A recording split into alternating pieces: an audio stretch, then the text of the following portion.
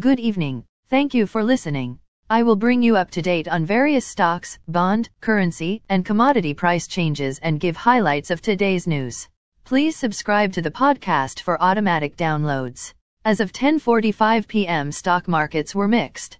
S&P TSX was up 39.7 points to 20,383.77. Dow Jones Industrial Average was up 152.97 points to 34,344.03.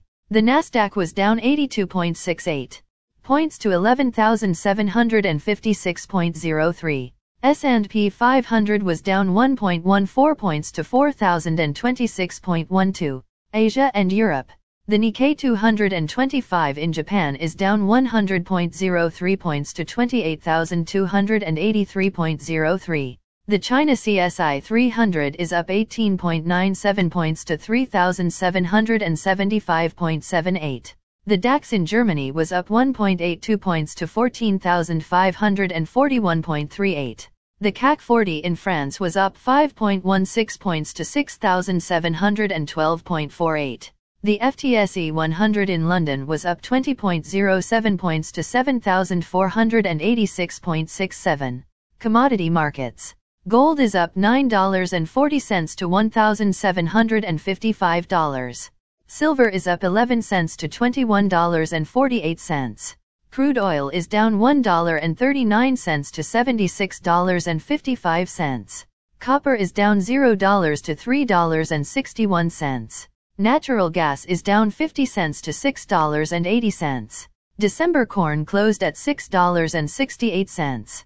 January soybeans closed at $14.36 and a quarter. December wheat closed at $7.75 and a half. The Canadian dollar is 1.3377. The Canadian 2-year bond yield is 3.93.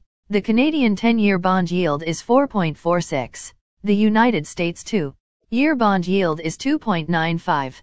The United States 10-year bond yield is 3.69. Bitcoin is at $16,636.10.